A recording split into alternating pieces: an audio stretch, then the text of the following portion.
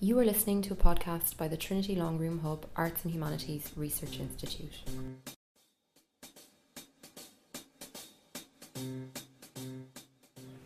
You're all very welcome back to the room after lunch. My name is Elaine Callan and I was a PhD student under the supervision of the great Professor Fitzpatrick. And I have to say that it was a huge learning experience for me and a very, very pleasurable 4 years working underneath this supervision. Today I'm going to introduce three panellists that are going to present some very interesting papers. First up is going to be Dr. Anne Dolan. And Anne Dolan is a professor in modern Irish history here in Trinity College Dublin. And her research examines the nature and legacy of the Irish Civil War and the social and cultural history of interwar Ireland. Her publications include Commemorating the Irish Civil War, History and Memory 1923 to 2000, and a forthcoming study of Michael Collins, which is co-written with William Murphy of Dublin City University. So, Anne, whenever you're ready. Thanks, Ed. Great. And again, thanks to Fionnuala and thanks to Kieran Wallace, who I know is not here. Given the day that's in it, I should start in Clare, but we're off to Leitrim instead. Oliver Harrison was 14, maybe 15 years old when he found his father's body in a field just 400 yards from their home. Later the same day, in April 1921, he formally identified his father for the military court, told of the knocking at the door, that he had stayed quiet in his bed even when he heard men shout. He told of the time it took to put his clothes on, how he watched a stranger take his father, how he went over an hour later to see where his father had gone. He swore there were no shots, no sounds, and there was nothing of the faces he saw that he could remember again. He signed his short statement with the awkward, joined-up writing of a child's unpractised hand, and he went home, a makeshift man of the house now, for the 11 other Harrison children who lost their father that day. Oliver Harrison's mother recounted the vigil she had kept that same night with 2 sick children, nursing them at the fire into the early hours of the morning, how the knocking started and then the windows broke. She too had no memory of faces, had heard no sounds, and assumed that because there were no shots that her husband was coming back, because in April 1921 gunshot was what death was supposed to sound like. Someone brought John Harrison's body back and laid him on a cart in the outhouse, carried him the 400 yards or so along the road, but neither wife nor son mentioned who had undertaken that bloody task. Neither wife nor son mentioned why this death was worthy of attention when the findings of the inquiry made their way from Drumreilly, County Leitrim, to Dublin. Dublin was struck by what it called the brutal nature of the crime, and it was in the very quality of its brutality that Dublin measured its worth. If it is properly written up, it would make good propaganda, because there was something in the nature of the violence that could unsettle readers who may have grown accustomed by April 1921 to the familiar news of shots and shooting and bullet wounds. Dublin saw something here to make even the more jaundiced reader sit up at their breakfast table from their tea and toast. Neither wife or son put words to what now lay dead like some broken animal in the outhouse beside their home. The local doctor, Charles Dolan, did that. He found, as he put it, an open gaping wound from the top of the skull to the base, through which could be distinctly seen almost the entire formation of the brain. Around the wound, portions of brain substance and pieces of bone were protruding. This wound, in my opinion, was caused by some heavy, sharp instrument. On turning the body over, I found the left eye hanging out and resting on the cheek. A number of bones in the temple and facial regions were broken. I attribute this to a blow from behind with this instrument. There was also a large open wound on the left side under the 9th rib, a lacerated spleen and left kidney and stomach, but no exit wound, and on he went. Dolan was a doctor in a small place, used no doubt to small, probably ordinary death, familiar with the illnesses and accidents that brought the dead of Drumreilly and its nearby townlands to far less bloody ends than this. His evidence was recorded sparely. He described the thing before him, the flesh, the wounds, making no suggestion as to what that sharp, heavy instrument might be, whether shovel or spade or slash hook or loy. He spoke of the mess of violence, of the slashed and disfigured body, that after all the months of inquiries and killings gave Dublin Castle pause for thought. In the Bureau of Military History statements, Harrison's death merited, so far as I can see, one remark. That he was shot because he was a spy, although the witness was quick to confirm, I do not know the details, before passing swiftly on to something else. But whether Harrison spied or not makes no odds. I don't want him here for that. Nor is he here to prove the perfidy of the IRA. I could have started just as readily with the broken body of Kate Marr in Dundrum, County Tipperary, possibly raped many times, used up and left for dead, certainly, by a group of British soldiers on a patch of waste ground.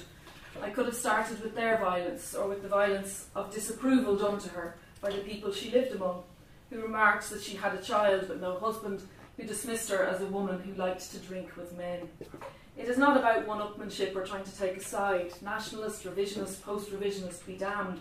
I want to tackle a quandary bigger than that.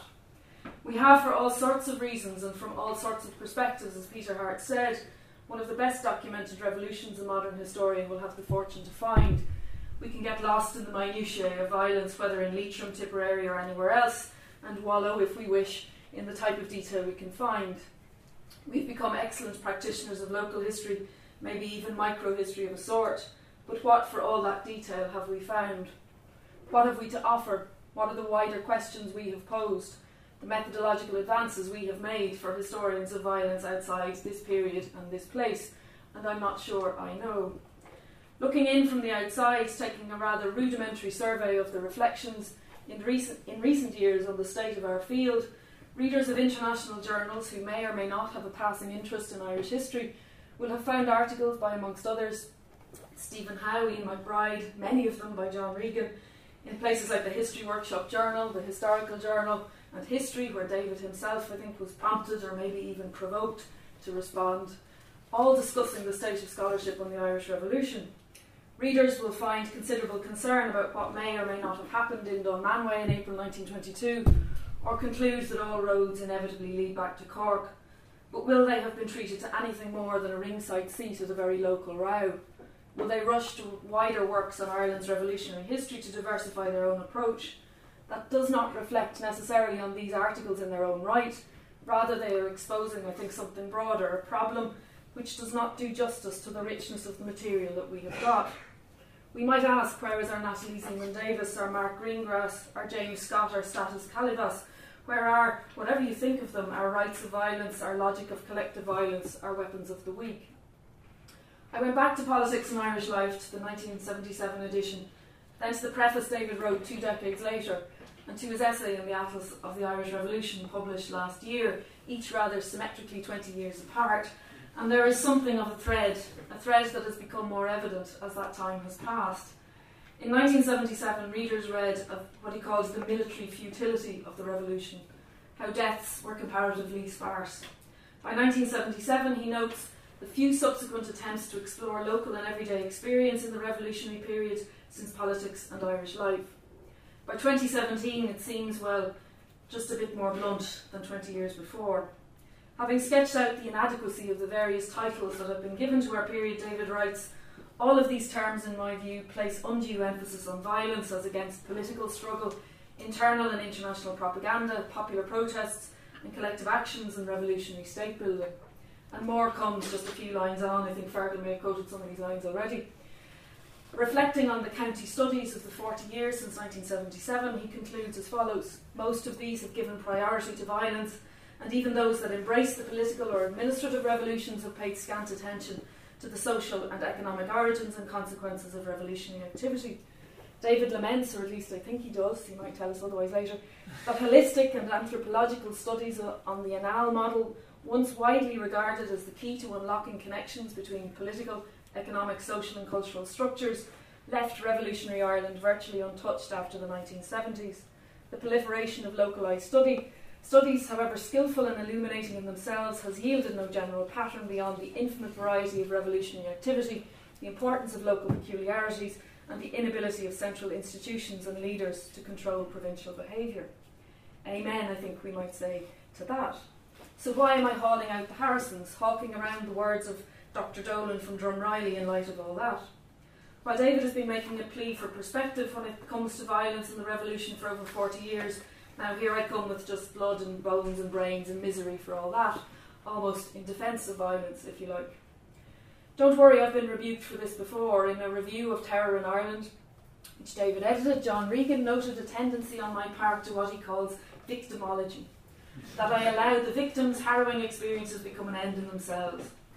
He reminded readers that, as he put it, human misery, while appalling, also happens to be mesmerising. This is why Madame Defarge, he writes, daily watches the spectacle of the guillotine while doing her knitting in Dickens's A Tale of Two Cities. While if Regan had read his Dickens a little better, he may have noticed that she watched and she knitted for much more complex reasons than that. My point has never been to harrow or to appall or to mesmerise.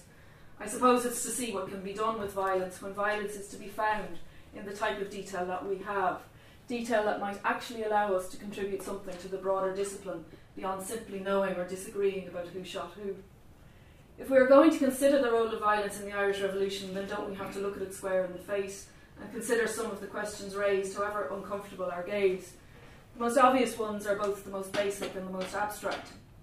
What is the place of violence in a history of violence? How much do we need or want to know, as opposed to what the proliferation of records can let us find out? The Broken Body of John Harrison tells us much about the dynamics of revolution in a small place in Leitrim in 1921. There is the message of that body left in that way. It is maybe part of why so few died in that and so many other places. It tells us about the violence of the poorly armed, the type of violence that meant a closed coffin, the type of violence meant to mark John Harrison out. And what of Oliver Harrison? What of John Harrison's wife? Do they in turn shape our response to this kind of violence? Should they even play a part in our consideration? Does the presence of a wife or a child at a killing or in this sort of evidence alter our reaction to it? Or our own sense, or our sense of why it was done, or even of how we conceive or consider the methods of fighting a certain kind of war? Does an 8-year-old girl trying to talk to her dead brother after watching him die change what is, after all, just another casualty in just another war? Does it matter that she was standing on the road in her shift, nearly naked and wild cold, as she put it herself, that she was also shot in the arm, and that the same night her father died? Does John McSweeney's death change because soldiers shot him in front of his younger brother, that the soldiers sent the 8-year-old boy home with the sugar and the bread soda their mother had sent both boys to the creamery for? Do they take us to an inherently moral position where we default to judgment, where every death becomes a tragic calamity? Does Annie Waters change our certainty or even temper our curiosity about what Patrick and John Waters maybe did or did not do to Annie or either side, as she traipsed just yards behind her 2 sons, behind the men who had taken them in the middle of a June night? If all we hear and see is a mother watching her sons die, hearing the shots fired into their bodies, identifying their remains, confirming their ages, 19, 21, both were single, is it easier to actually let these kinds of voices fade away and stay with the politics of whose sides the Waters boys may have been on?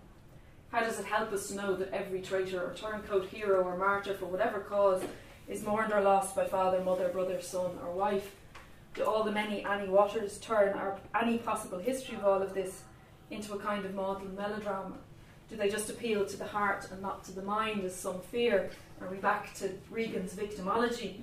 Or do they actually ask us harder questions as historians about the place emotion should play in the history of violence, as Graham Murdoch and Andrew Spicer have asked? Or by her very presence, do we actually see what sets some of this conflict apart? What calibrated the kind of moral register at the time that questioned whether killing in front of mothers and fathers and daughters and sons was playing by anybody's rules of war? Contemporaries questioned the propriety of time and place, the disgust at killing in broad daylight, equally the horrors of death alone in the middle of the night.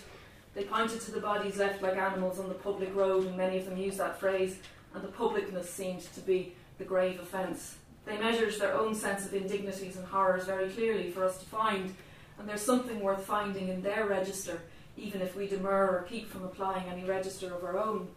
David quite rightly suggested that we need to consider the dynamics of violence rather than its morality. But contemporary morality was part of how that dynamic of violence worked. The when, where and how of it matters. The body left, buried, hidden, the labelled, left to be found and read for what you were meant to think it was. Frank Sullivan's sister tore up the label left on his body, casting it from her as much as from her dead brother. John Macaulay's wife tore up the piece of card pinned to her husband's sleeve. If it was never found, it never was, and neither she, he or their daughter had to bear its mark. We can see exactly the type of sense made of it, the messages in it, and why so few died for such messages to hit home. Place matters. It means who saw, who watched, and who found. There's town violence, quick, manic, a chance taken, and then how to get away. And then there's the time of smaller places, the moved, the marched away, the hidden or the left. There's the sudden violence of opportunity at any time of the day or night. There are the many who die on a Friday, Saturday or Sunday night, when there's time, when more men free of the week's work can get away, when there's maybe money for Dutch courage at the end of the week. But even in the thick of all that seems to go against David's instincts for a more rounded sense of the social, the cultural, the economic, they are there to be found if we hunt. In many different records, whether at the time or in compensation files after, we are told of homes, work, families, communities, the few streets or byroads that mark out the orbit of a life lived, albeit in the hours or days before a death. They tell of occupations, fights, feuds, relationships, the son not seen for more than a year, the father who refused to come to the inquiry because, as he put it, he'd simply got enough of it, a son who would no longer obey him, long gone on the run. They tell what contemporaries wanted the dead to be and what they believed them to be, and sometimes in the gap between the two, a farmer became a labourer, a domestic servant became a char. We find a web of snobberies. The Ours is a very quiet neighbourhood. We never see military and very seldom any police around here, even though it was Cork City and it was February 1921. That was something that happened to the riffraff in other parts. The unknown man, summed up by one witness as looking like a tramp labourer or ex-soldier, allows us to see what little sympathy there was for those on the margins of that particular place and how easy it may have been to find yourself there. They tell us something in how they even sign their names, in the Molly who signed herself as Mary, in the laboured or practised efforts to join the letters of a name, in the baldness of an X in a signature stead. They tell us some of who they were, some of the world violence interrupted, some of what they and the dead belonged to. Indeed, we find the dead far beyond the classifications we hope to fit them into, and they highlight perhaps how readily I think we've settled for such limited and convenient categories since. They tell us a lot about fears and hatreds, about the cost of conflict from a whole variety of sides, even down to the cost of losing a labouring son to a family farm, measured out baldly in shillings and pence. One man even put his 10-year-old son, effectively he put a cost of £248, 14 shillings and sixpence as his loss. They shape a sense of a life suddenly stopped with quite assiduous listings of pockets full of pathetic possessions that many may never have thought of carrying to their deaths, but shape our sense of who the dead might have been beyond those terms spy or soldier or combatant or civilian or all our other terms. Patrick Feeney's half-pound of cheese, a man with a toothbrush, rosary beads, 6 packets of cigarettes, a clean and tidy, organised sort, a musical man with a violin, an unlucky type with a purse with no money in it, a ragged man with underpants with Welsh regiments stitched in and a 10-shilling note hidden in his sock, a razor, trimming scissors, the accoutrements of a neat and tidy fellow, a watch, a knife, a packet of Players, the Irish Independent, and a tooth, the mix and gatherum of maybe a less fastidious youth. Letters to a Miss Angelina Schultz, who the inquest discovered was really the far less exotically named Pauline Desmond. One man had bad teeth and 2 tattoos, Ireland Forever and HMS Victory, together inked on one body the very complexity of Irish life in March 1921. False teeth, 3 days beard, the shirts and vests of various quality and wear, the soiled jackets sent solemnly home, the things left behind, sometimes the only things left to identify, such as a gold tooth and a hat with fishing flies, the shape of a hand and a nose that altogether made out District Inspector Potter to his wife 4 months after his death. 8 pence only in a pocket, said a man died on the way to, not from, the labour exchange. In the mundane possessions we have something of the world violence functioned in, the ease or the hardship of new or old and second hand, the chores and the remnants of the life lived, testament to what was useful or meaningful or just plain cumbersome on that day of death. Violence yields us names, ages, occupations, but more, the practical things that go far beyond competent civilian, soldier, spy. We get spouse, parent, sibling, some variant of a next of kin, confirmed what Richard Cobb found of the 1790s, that a retired laundrywoman, as he put it, is identified by her laundryman's son, a carpenter by his carpenter father who lives in the same street a few doors down. Addresses, occupations reveal who moved and stayed, how far they went, if brothers still lived together into their 50s, 70s, 80s, if a wife ever came into this kind of home. They tell of marriages and children, how many sons, daughters, even in some cases how many cows. A matter-of-fact mother-in-law identified James Riley with a pointed economy of words. At 14, John O'Connell identified the body of his father, spoke in detail of both their lives of labour and work and cutting turf together on another man's bog. My son was not married to my knowledge, suggested Jeremiah and Michael O'Sullivan led far more distant lives. John Patterson admitted, as he put it, that he disapproved of my wife visiting 24 Summerhill Parade. Summerhill Parade was a tenement, and as a solicitor's assistant he was going places in the law department of the Great Northern Railway, too fast to have a wife harking back to such a life. Whatever they tell of the dynamics of revolutionary violence, they may well tell us more of the dynamics of everyday life. Even some of the violence itself, or at least the conditions it occurred in, should remind us of that. Circumstances sometimes testify to the extent to which life went stubbornly, gloriously on, even at times or in places where we are told the war was at its height.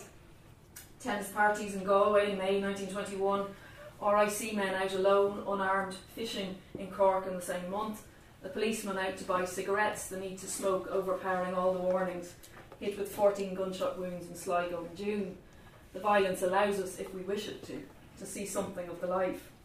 It's in the coming together of what we can know, with how contained violence was here, that gives us something broader, I think, to say. We can perhaps practice the type of micro-history other conflicts, because of their sheer scale, may never achieve, suggest the makings of a rights of violence that amounts to more than who spied and who didn't, that amounts to more than the pointless pursuit of motivations that we may never define. Our massacres, if we should even call them that, or use that term, are measured in remarkably small numbers, and we should not lose sight of that. But there is, I think, something in the quality of the violence here that helps explain why. We can look to Greece, Silesia, Egypt, Germany, Armenia, Mexico for other contemporary comparisons. We can find in Finland, as Bill Kazan and others have, a stark comparison for our experience of civil war. 36,000 dead there in less than 6 months. The murder rates that soar there in the interwar years. Peter Hart set out 10 questions we might ask towards a new revolutionary history. One was, why was the Irish Revolution so violent? I would suggest changing his so to not more. Harrison's death, like many of the others, partly because of all the brutal detail we can find, gives us a glimpse of what might have been as much as what was. Be challenged by comparison, not because it reduces the Irish case to some sort of revolution we also ran, but rather by what comparison can do to the material that we have. Be challenged by what we might do with all the Oliver Harrisons of all and none and any side, to whom the many dead of Silesia and Egypt and Armenia made, perhaps in the midst of their own tragedies, probably no odds at all. I accept it is a slightly paradoxical position, if paradoxes can ever be slight, wanting more of violence to suggest that there was less of it here. I would be the first to champion a history of indifference, I might try it after I finish this one, to write the perspective of the everyday back into our overplaying of the revolution's hand. But given our seeming obsession with violence, where can our understanding of it go? What use can we make of it? Questions can we ask of it to turn it into something more than the sum of our hoary old fights? In the preface of Politics in Irish Life, David referred, as he put it, to an obstinate determination to write history about plain people. The history of the revolution, and particularly of its violence, needs little encouragement to be stubborn, tenacious, pig-headed or mulish, but it could certainly bear more obstinacy of David's stripes.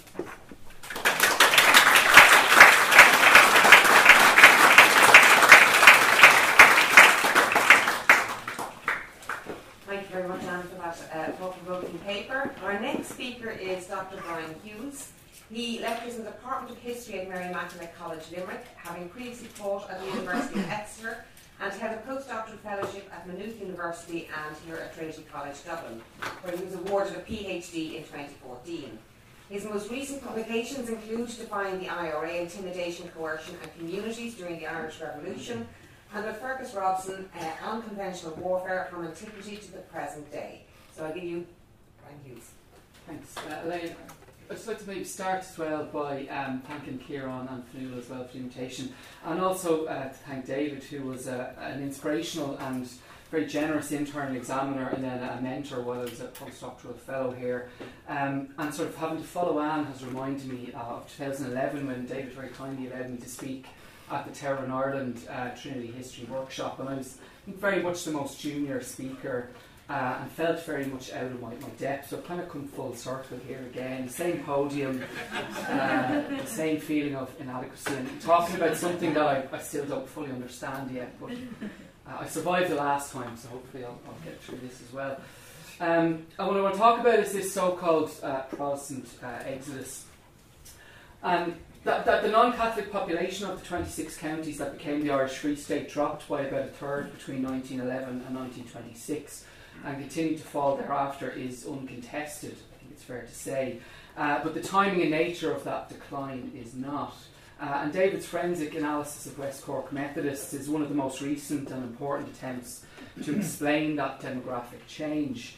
But relatively little has yet been written on the immediate experiences of Southern Protestants and Loyalists who left what I'll tentatively call Southern Ireland in the decade after 1920, where they went and what they did when they got there. Now this is something that David has touched on, I think, very fruitfully in Descendancy. Moreover, the focus on trends of Protestant migration ignores significant numbers of Catholics who might also fit a broader, though perhaps additionally complex category of loyalists, ex-soldiers, ex-policemen, their families and others. The focus in this paper, though, is not on the numbers, perhaps not even on the facts, but what it was believed, or what interested parties would have liked us to believe about Protestant migration in this period. Individual motivations are, as David has put it in a slightly different context, notoriously resistant to historical analysis. So this paper will instead, kind of briefly and very tentatively, discuss some of the ways in which an exodus, whatever that might actually mean, was presented in government, in the press and by contemporaries, but looking outside of the Irish Free State in rather than the other way around. And the aim is to maybe go some way towards understanding how this migration was perceived in its destination rather than in its origins. Now in Britain, the summer of 1922 appears as a peak of a perceived influx of Southern Irish Loyalist refugees, and this is how they're repeatedly described. In May 1922, the British government was sufficiently concerned to set up an Irish Distress Committee, which later became the first Irish Grants Committee, with an initial budget of £10,000, which they spent very quickly. And its job was to investigate applications by or on behalf of persons ordinarily resident in Ireland who, for reasons of personal safety, have come to Great Britain and are represented to be in urgent need of assistance. They also sought to compile information to allow the Irish Office to make detailed representations to the provisional government to secure their return to their homes at the earliest popular moments. Now, I don't think they actually did very much in that particular regard. And whether or not this is anything like a refugee crisis, particularly in a European context, it may well have felt like one to those who were reading about it in the papers, and even more so to those who queued for relief at the committee's inadequately resourced offices, and not least those who were turned away. And in the private sphere at the same time, a meeting of interested parties in London was tasked with founding an organisation for the relief of distress amongst the Southern Irish Loyalists. The Southern Irish Loyalist Relief Association, or SILRA, was born at a meeting in early June 1922, and it appointed an executive committee with Scottish Unionist politician Victor Hopper, the second Marquess of Linlithgow, as its chairman. By July, SILRA had absorbed a number of smaller existing organisations, including the Southern Irish Loyalist Defence Fund, the RIC Relief Committee, and the Irish Registration Bureau. And the fact that there are all these small organisations existing, I think, in its own right, maybe tells us something.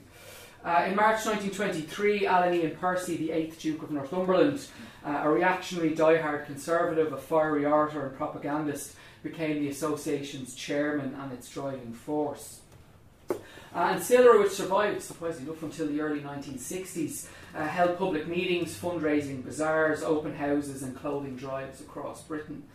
While it might be unfair to completely dismiss any genuine philanthropic motives, the work of private lobby groups like SILRA can't be disentangled from the politics of its members, however hard they might have tried to do so. And even then, there's little sense that they actually tried all that hard at all.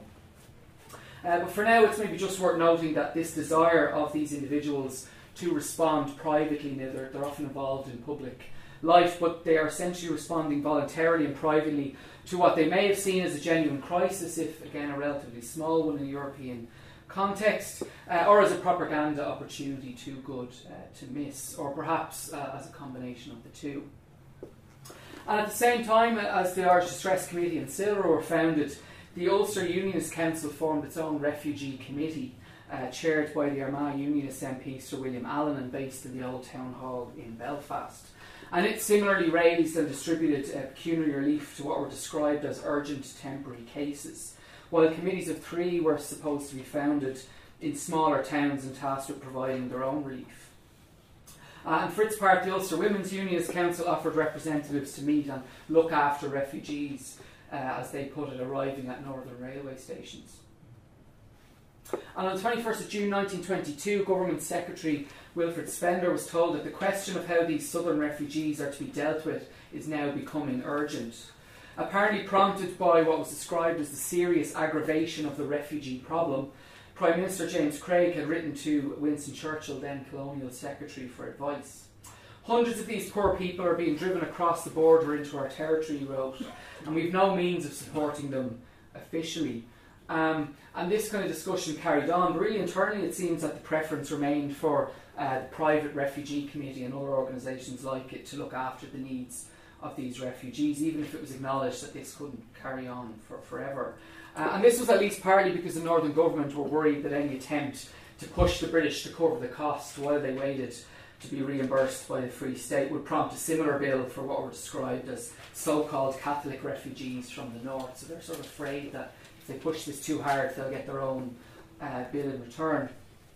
And these kind of inter- and intra-government debates continue into the 1920s about who should foot the bill for various groups of uprooted minorities. Southern Irish Loyalists in Britain and Northern Ireland, Irish deportees from Britain, the Northern Catholics in Dublin and elsewhere in the Free State. Public relations agendas, for want of a better phrase, were never far from these kind of discussions.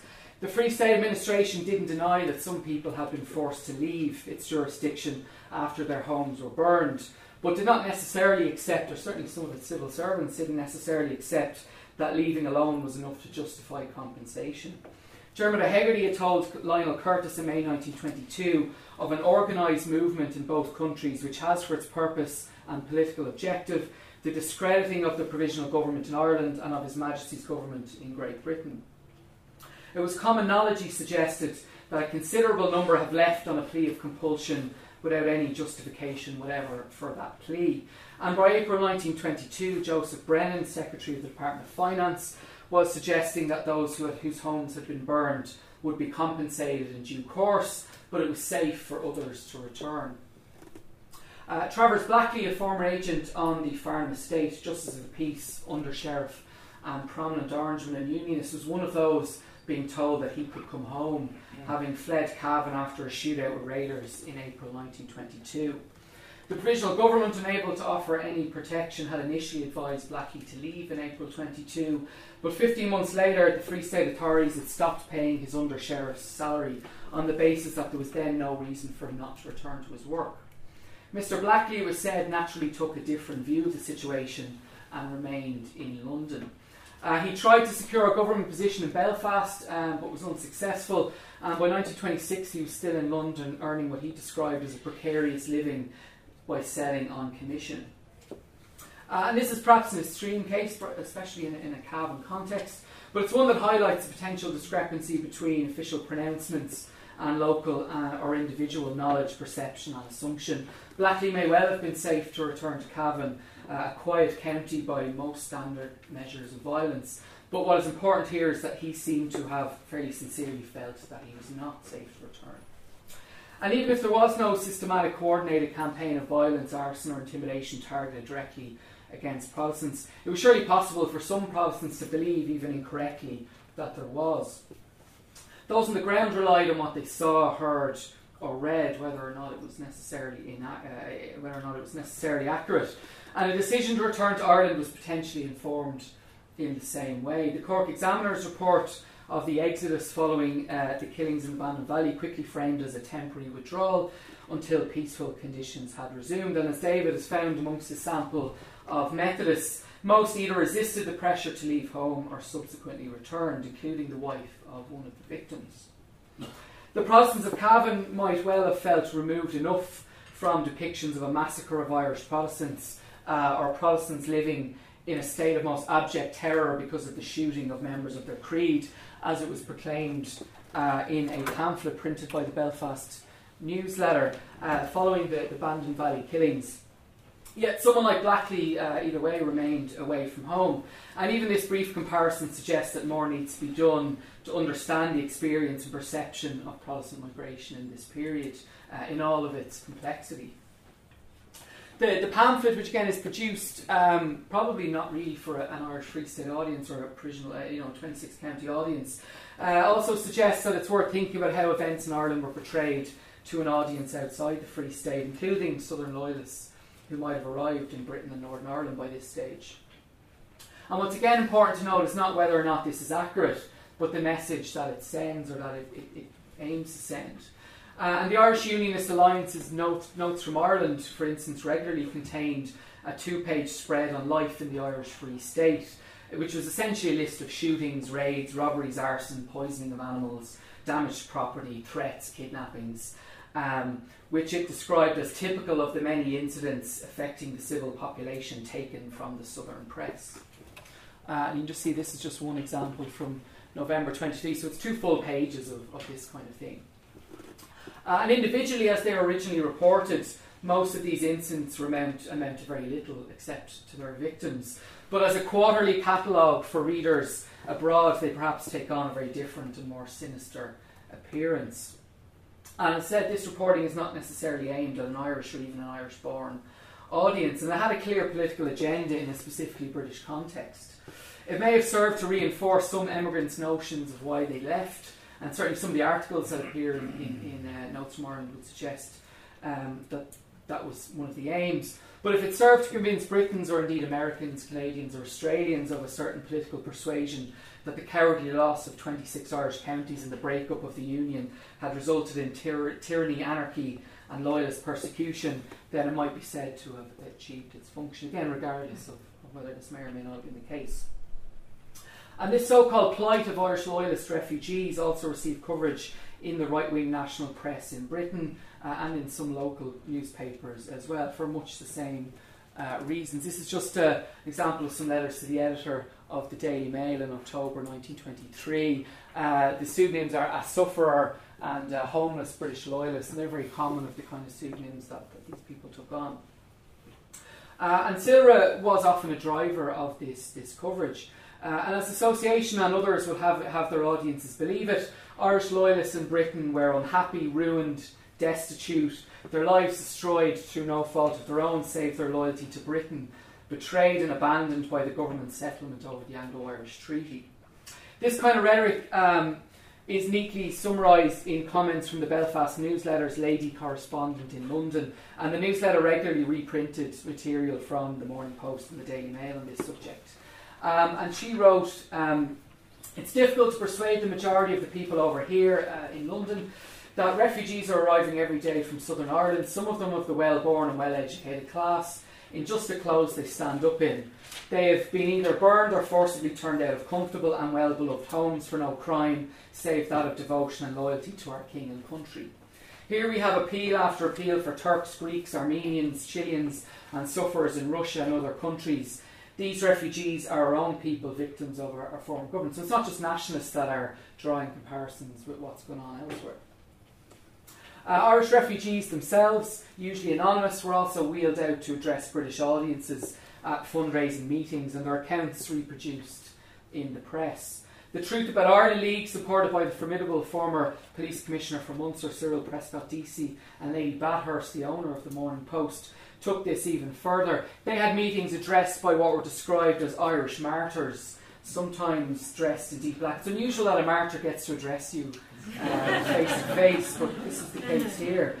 And one meeting was held for women only, as decency forbids the terrible truth being told before a mixed audience. And this is the kind of atmosphere that they're trying to create. Now again, they're on the kind of perhaps even extreme wing of this. And in the report of Sir Henry Wilson's funeral, the Belfast Newsletter referred to some 20 refugees from Southern Ireland for whom accommodation had been given at the special request of Lady Wilson. They had been apparently anxious to pay their last respects to their dead leader. Wilson, I suppose, who was in a sense a Southern loyalist. He'd also been present at the inaugural meeting of CILRA, which took place less than a month before he was killed. Now, the Times was a little bit less kind in referring to a pathetic group of loyalist refugees from the southern and western counties of Ireland. The pathetic, though, to be, in the context of arousing sympathy rather than anything else. And when Silver publicly announced its existence in July 1922, it was described itself as a non-sectarian organisation and continued to insist unconvincingly that it was non-party and non-sectarian. It was, in fairness to it, less inclined to utilise the explicit rhetoric of Protestant massacre found in the Belfast Newsletter pamphlet, though it didn't necessarily avoid the phrase completely. Instead, the association usually stuck to a broader, more flexible, but no less damning narrative of Southern loyalists, including Catholic ex-policemen and ex-servicemen, who were cruelly portrayed by Lloyd George's coalition government and forced to flee from persecution in the 26 counties. And they tend not to be so critical of the Free State itself, or explicitly critical of the Free State. It tends to be the government that they've an issue with. And this exodus rhetoric, however it was framed, was clearly seen to have some capital in the British context. And the widespread and politicised use of the words refugee and exile to describe loyalists from Southern Ireland arriving in mainland Britain, as well as those who crossed the border into Northern Ireland, is in its own way revealing. It has been suggested, and not without reason, that Irish Protestant landowning elites and the professional middle classes were assimilated into British society much more easily than their Catholic counterparts. It might be assumed that for those loyal to the Union, regardless of the reasons they left, this was not movement to a foreign country, but one which they had a natural affinity, often having spent significant amounts of time there at school, working, or with family. Certainly to Silra and its supporters, these were our own people, British citizens, fellow subjects, kith and kin. But again, this doesn't really do justice to the complexity of identity. And Mulmogan is right to point out that the wave of Anglo-Irish refugees after the war has rarely been characterised as immigration at all, but that their own accounts suggest that their processes of integration were not seamless. As it was told to the Second Irish Grants Committee, flight from Ireland frequently involved periods of separation from loved ones, shattered mental health, property stolen, damaged property, or property sold at a loss, struggles to find suitable work and accommodation, and in general loss of status. And many of those claiming redress, unsurprisingly, equated leaving Ireland with the disappearance of good prospects or comfortable standards of living. Jonathan Darby, for instance, noted that he and his wife had lost all the comfort and amenities of the home they built up during a period of over 40 years. Abraham Good was doing a good practice, as it was described, as a vet in Bantry before he left for South Wales, where his new practice was heavily in debt and made only the bare expense of living. He owed his brother £250. Silver, which was very heavily implicated in the creation and operation of the Grants Committee, drew naturally on these narratives in its own lobbying work. A pamphlet entitled Victims of the Suspension of the Law in Southern Ireland highlighted the case of a young man with a good and rapidly expanding business in Cork. When the massacre of Protestants took place there, he managed to escape, but had to abandon his house, shop, general store or goods valued at a large amount. He was for a long time in a state of absolute penury and asked to start all over again, having lost all his capital. And Silver tended to talk about how their help has allowed these people to become once again contributing members of British society. Landed elites had mixed fortunes in maintaining standards of living, often left as they were, waiting long periods on large and ultimately, in their eyes, unsatisfactory sums of compensation. Louise Uniacke left the burned Mount Uniacke estate in Cork for Devon and claimed by 1926 that she was in reality insolvent, reduced to the position of a refugee. And it's revealing that she says that it was her financial position that prompted this designation rather than anything else. But the extent of suffering was relative and personal. A divisional commissioner, Moore of the RIC, for example, insisted that his yearly allowance of £600, which is about €35,000 today, would mean that I'll have to either deny my children their education or my wife and myself will have to live in a hovel. Former Assistant Superintendent of the General Post Office in Cork, Walter Hales, had to, as he put it, keep a woman to look after his house in Surrey owing to his wife's delicate health, and found it difficult to make ends meet with his small pension of £183. But for Catholic ex-Constable, ex-RIC Constable Martin McLaughlin, it was, in his words, impossible to live in any fair way in England on his £45 4 shillings and sixpence per annum. So there are scales here in terms of experience and suffering. Irish Grants Committee applicants, even recognising all of the issues the files raise as sources, are important as self-defined victims of forced migration. At the same time, though, compensation claims, propaganda pamphlets and press reports on violence, intimidation and victimisation can very easily combine to skew the picture. And I might touch on something Anna's said as well in this. This is in part because compensation claims are naturally open to what might kindly be described as exaggeration or embellishment. The committee's own interrogation of applications is evidence of this in its own right. And these are people who are complaining, they are demanding redress for a perceived wrong. Equally, those the class is also another category of analysis that needs further thought in this context. Even those who applied for compensation had both the means to submit a claim in the first place and also the means to leave, which is not always an option available to everyone who might have liked to. And equally, those who emigrate for whatever reason and do just fine, those who would rather not drag up the past by seeking redress, or those who never felt the need to do so in the first place, are very easily obscured. Nor should we lose sight of those who resisted, ignored, or never considered the exodus by staying where they were. So I might offer to help Anne in her history of indifference whenever she gets around to it. Thanks very much.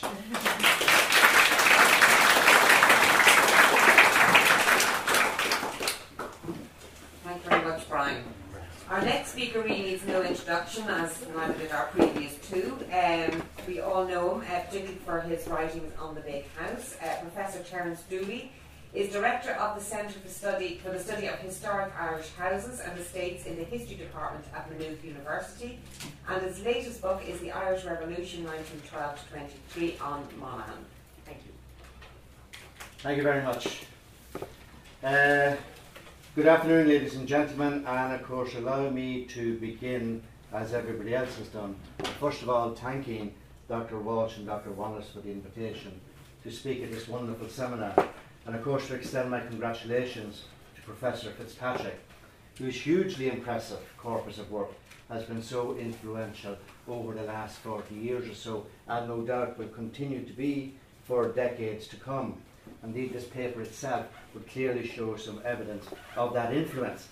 If memory serves me right, I think it was probably referenced in the book to O'Callaghan Westrop and his notes on the defence of Irish country houses that may have brought me to this subject in the first place.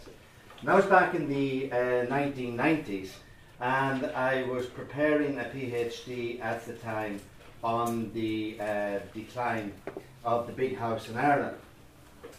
And I compiled a database of country houses burned in the 26 county area and came up with a figure of 275. Very dangerously a figure of 199 for the war, for the Civil War. But that figure was recently challenged by Professor James S. Donnelly Jr., who in an article said that I had understated the real total and that the undercounting was most serious for County Cork, where he concluded close to 50 big houses and suburban villas were burned. But of course, the decline of the big house was a study of the country residence of Irish landlords. Thus, my audit was never intended to include suburban villas as enumerated by Professor Donnelly, such as Dunsland, the palatial Glanmire residence of Joseph White, chairman of the Cork Steamship Company, or Frankfurt House on Montagnat Hill, the home of Sir Alfred Dobbin, owner of Cross and Blackwell, and so on. So clearly what Professor Donnelly has enumerated are what might be better termed historic houses as opposed to big houses. Nevertheless, he has highlighted the fact that homes of Protestant, merchant, unionists or loyalists were liable to arson attacks as well, and that's an avenue worthy of investigation in its own right. I'm also happy to accept that my original estimate needs revision now in the light of all the sources that have become available since the 1990s. And I am indeed in the process of creating a new database, one slightly more sophisticated than large sheets of white paper pinned to a dining room wall, much to the annoyance of my wife back in the early days. But that database in itself has begun to throw up questions that I wouldn't have anticipated before. particularly because now of the digitisation of local newspapers and so on. Questions, for example, about the length of time houses had been abandoned before they were actually burned, or in fact houses that were sold almost directly prior to their actual burning. So, I mean, this is an added dimension to the actual complexities of the issues involved. Now, not only the existence of or the creation of a new database, also and the existence of new sources, but also the local studies, or very important local studies carried out recently by Jean Young and Loud, Kieran Riley and Offaly, Anne Reardon, East Galway, Gemma Clark and some of the southern counties and so on. All of these have appeared and have reinvigorated my interest in the topic. So I am at present preparing a monograph. When it will be finished is another matter completely. But besides the geography of destruction, I'm more interested now in certain other aspects, such as, for example, looting. Not just looting of the houses, but indeed looting of the gardens and so on. I'm interested in the movement of artefacts, where they end up, or what they were used for. In some cases being laundered for the Republican cause later on. I'm interested in the losses to a family of a family home. My original title was a quotation from the Castleshane, the Lucas Scudamore family at Castleshane, "Is everything we lost gone forever?" Which clearly indicates that, when you look at it from the perspective of a family home, it sheds a new light altogether. And also the loss to a community, particularly a community where there may have been a number of families, a good number of families for that matter, implied in a country house. I also want to take a look at how the fate of the Irish aristocracy compared with other European nobilities during the Revolution around this time. And going back to what Anne was saying about, why the experience was much less violent than it would have been across the rest of Europe. To date, it probably has been the reasons for burnings which has caused most debate, and will undoubtedly continue to do so. And I'd like to think that I'm a little bit more intellectually sophisticated than when I published The Decline of the House back in 2001. And I've certainly moved away beyond accepting the one-line police report or the newspaper report that ascribed the motivation to no other reason than, for example, in reprisal for the summary execution of Republicans during the Civil War. Now, high levels of forensic investigation are not possible for every house, but if the social, economic, political and agrarian circumstances in a locality, both at the time of the burning and the historical past, can be explored, a much better understanding of complex and often interlocking reasons that came together at a point in time can be elucidated. So let me try to explain with reference to just one case study. Now, if Juice finds taking the county as a problematic unit of analysis, I'm going to really irk him now by taking one house within one county. And the house that I'm going to take a look at is Tubberdaley, Near Road in County Offaly, which belonged to Edward John Bowman Nesbitt. And once the focal point of an estate of around 8,000 acres or so, the bulk of it had been sold under the 1903 Wyndham Land Act. But Nesbitt had retained some hundreds of the main and untended lands to continue as a progressive farmer and a nationally renowned breeder of an Aberdeen Angus hare. And in the years leading up to the revolutionary period, it would seem that very good social relations had traditionally existed between Nesbitt and the local community, even where and when they were divided by politics. But crucially, Nesbitt provided a good deal of local employment on the domain farm, the gardens, the timber mill, and so on. So when his house was burned in August 1923, the nationalist editor of the Leinster Leader wrote, "Widespread sympathy is felt for Mr. Bowman Nesbitt for the great loss that he has sustained. He had worked very hard to ameliorate the conditions of the people around him, took the deepest interest in their works and doings," and so on. One of Nesbitt's sons, Major General Frederick Bowman Nesbitt, later recalled his childhood at Tubberdaley. No one could have known a happier or more attractive place in which to grow up. He couldn't remember, he said, a single incident during my boyhood when hostility was shown either to myself or a member of my family, at least not until the outbreak of Easter week 1916. It wasn't Easter week, of course, per se. That was merely the site of memory. It was, however, during the turbulent years that followed. In 1919, influenced by the rise of Labour in the area, the Tubberdale Domain workers went on strike for about 4 months. And it ended when Nesbitt dismissed 3 men, including Christopher Jones, a labourer, whose father had been the estate carpenter, and Matthew Geraghty, the sawyer, whose brother was also employed by Nesbitt. Nesbitt himself identified Jones to the authorities as the ringleader. Jones himself was no milksop. Following his dismissal, he retaliated by taking possession of one of Nesbitt's domain cottages, and he began to illegally graze his cows on the land. And in May 1921, Nesbitt got a decree for the possession of the house, but, as he put it himself, owing to the state of the country, he was unable to enforce it. Now, it may be something of a coincidence, or it may have been in anticipation of things to come.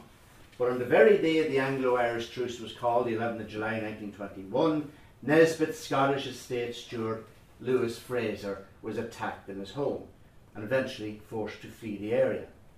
And a couple of weeks later, his successor, MacMullen, began to receive threatening letters ordering him out of Tubberdale.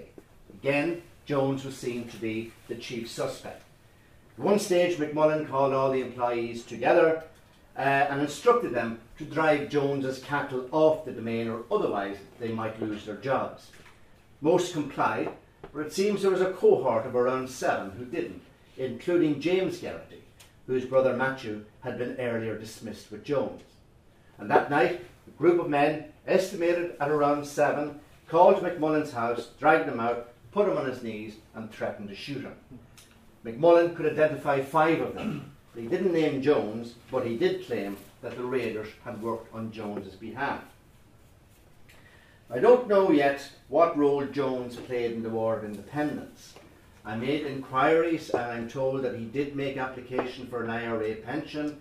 First time around he was refused, second time he was accepted, but his file hasn't yet been made available. And even when it is, I'd be inclined to take it with a good deal of scepticism.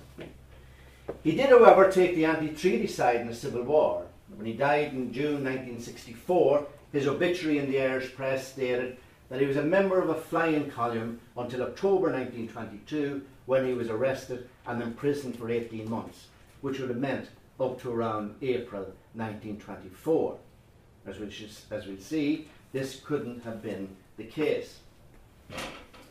On the morning of the 15th of April 1923, around 2 a.m. or so, Tubberdale was burned by a gang of men using bombs and paraffin, thus the sobriquet Paraffin Patriots. So, the burning takes place after 3 years of local agrarian unrest in the midst of civil unrest. Jones and his followers, including the Geraghties, have been occupying the main buildings and lands. 2 successive stewards have been intimidated, threatened with murder, and eventually driven away from Tubberdale. Nesbitt himself has taken up residence in London, and in May he began to receive letters which he brought to the attention of the Colonial Office for the consideration of the Free State Government. One of these was from Jones. Sir, this is the 4th letter I wrote you. Got no reply about the farm. I have my case entered as 2 years. I expect you have a letter from IRA headquarters. I'm going to cut the meadows. I have no other means. I'll pay you for grass and clear you of all debts. I'm willing to buy the farm honestly, as no one else will be allowed to do so. So Jones was therefore using the threat of the IRA and the menacing promise oft used in rural Ireland that anyone who would bid on the lands Jones now occupied would be punished. There were other house burnings in Offaly at this time, and the editor of the Midland Tribune rather revealingly concluded, the burnings in Offaly are not a matter to boast of. Land hunger and not the Gaelic state or republic was the motive of a good many of them. Now, in a recent review of my piece in the Atlas of the Irish Revolution, Dr. Philip McConway, I'm glad to see here today, paid particular attention to my piece and contended that in apportioning blame for the burning of Tubber Daly, I was guilty of circumventing pertinent external military factors, and that it was seasoned IRA outsiders acting on orders of Liam Lynch and in response to executions under the Public Safety Act who coordinated arson attacks on houses in North Offaly. Not, he contended, opportunistic and avaricious locals. Yes, there was a major spike in big house burnings after Lynch's order. 50% of all houses burned during the Civil War were burned in January to March 1923. We're going to be foolish to think that these were all as reprisals. Now, Dr. McConway would use a local example, contending that Tubber Daly was burned as a reprisal for the execution of two local IRA men, Patrick Geraghty, and as far as I'm aware, no relation of the Geraghty's already mentioned, and Joseph Byrne, which took place on the 27th of January 1923. For sure, reprisal burnings for these executions had been carried out. When Palmerston House in Kildare was burned at the end of January, the raiders told Lord Mayo it was for the execution of Geraghty and others.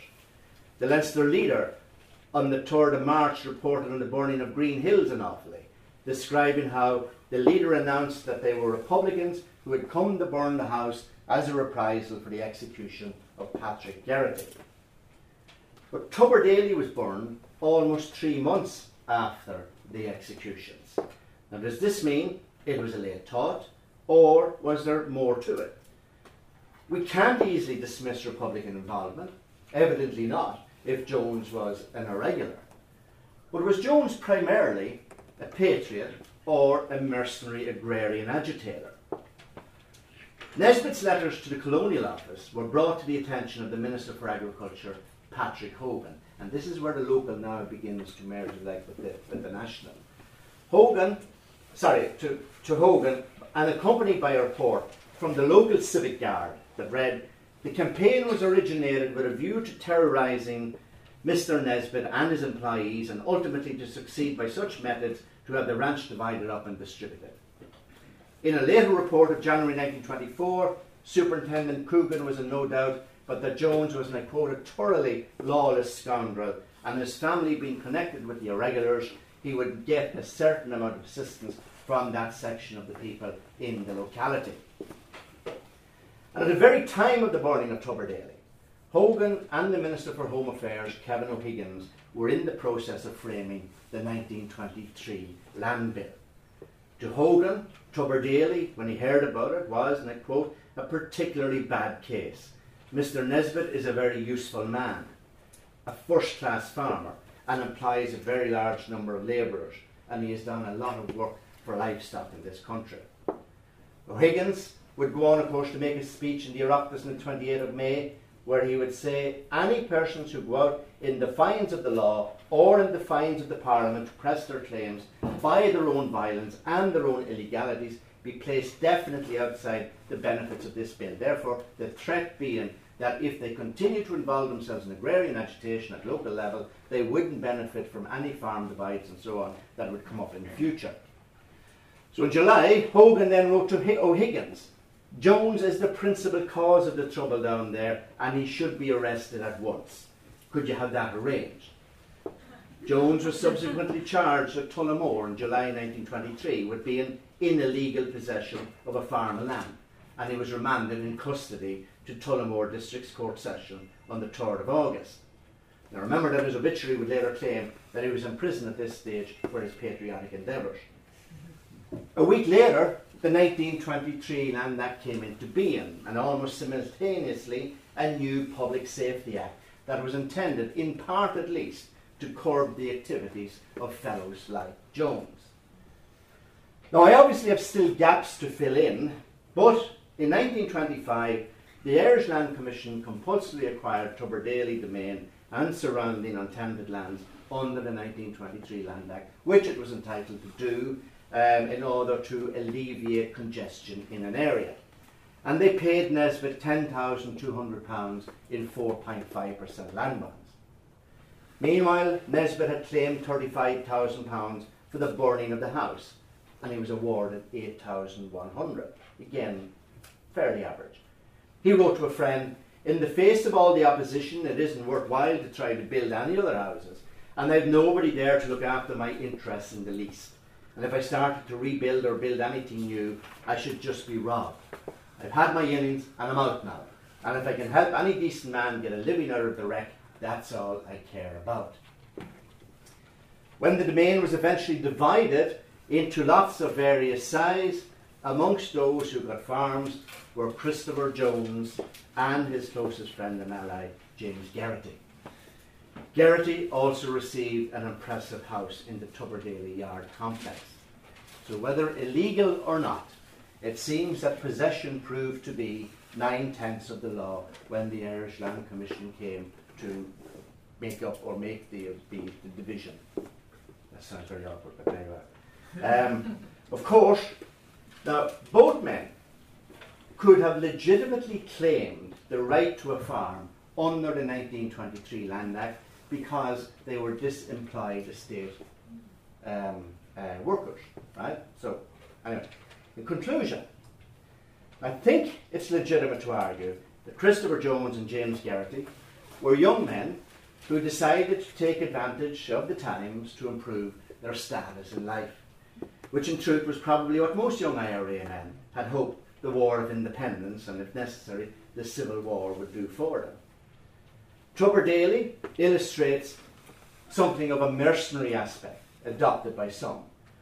There's no reason to see that as casting aspersions on those members of the IRA who were more than mere paraffin patriots. But we have to accept that there were plenty of people as interested in their own social and economic gain as the attainment of a republic. This paper is a bit like one of those Hollywood movies that you have two endings to it and you're not quite sure which one you're going to use, right? So I'm going to use the two of them for a very simple reason. One, the gaps that need to be filled in this story and many, many, many other stories cannot be filled as long as the government doesn't do something about forcing the Irish Land Commission to open up its records to bona fide research. That's number one. Number two, it's, as a lot of us know in this room, very contentious to use information taken from people who are now dead. And this is what I'm going to do. What I'm going to do now. The photograph you see here, I knew the bride very, very well. And the Peaky Blinder character in the back, with his head well down, is a man called Willie Geraghty. And Willie inherited the Geraghty lands from those who had been given it in 1923. Willie died a bachelor, and in turn the land passed to this man. His name is Tommy Phelan, or Phelan. Tommy was a brother of the bride. And at her funeral, at her wake back in 1990, long before I started to write about the burning of country houses, Tommy and I spoke about where he lived and what he did and all the rest. And we came to Tubberdale. And he told me, or he began to tell me the story about Tubberdale itself. And he concluded, excuse the language, "We burned the bastards out." And he said it with a good deal of vehemently, right? And that in turn was echoed by his son, who was around about the same age as I was at the time. I was born in the 1960s, so therefore about 40 years after the event itself. So, what did the burning of a country house mean to these men? Certainly not the destruction of a national monument of any architectural significance or importance. Thanks very much.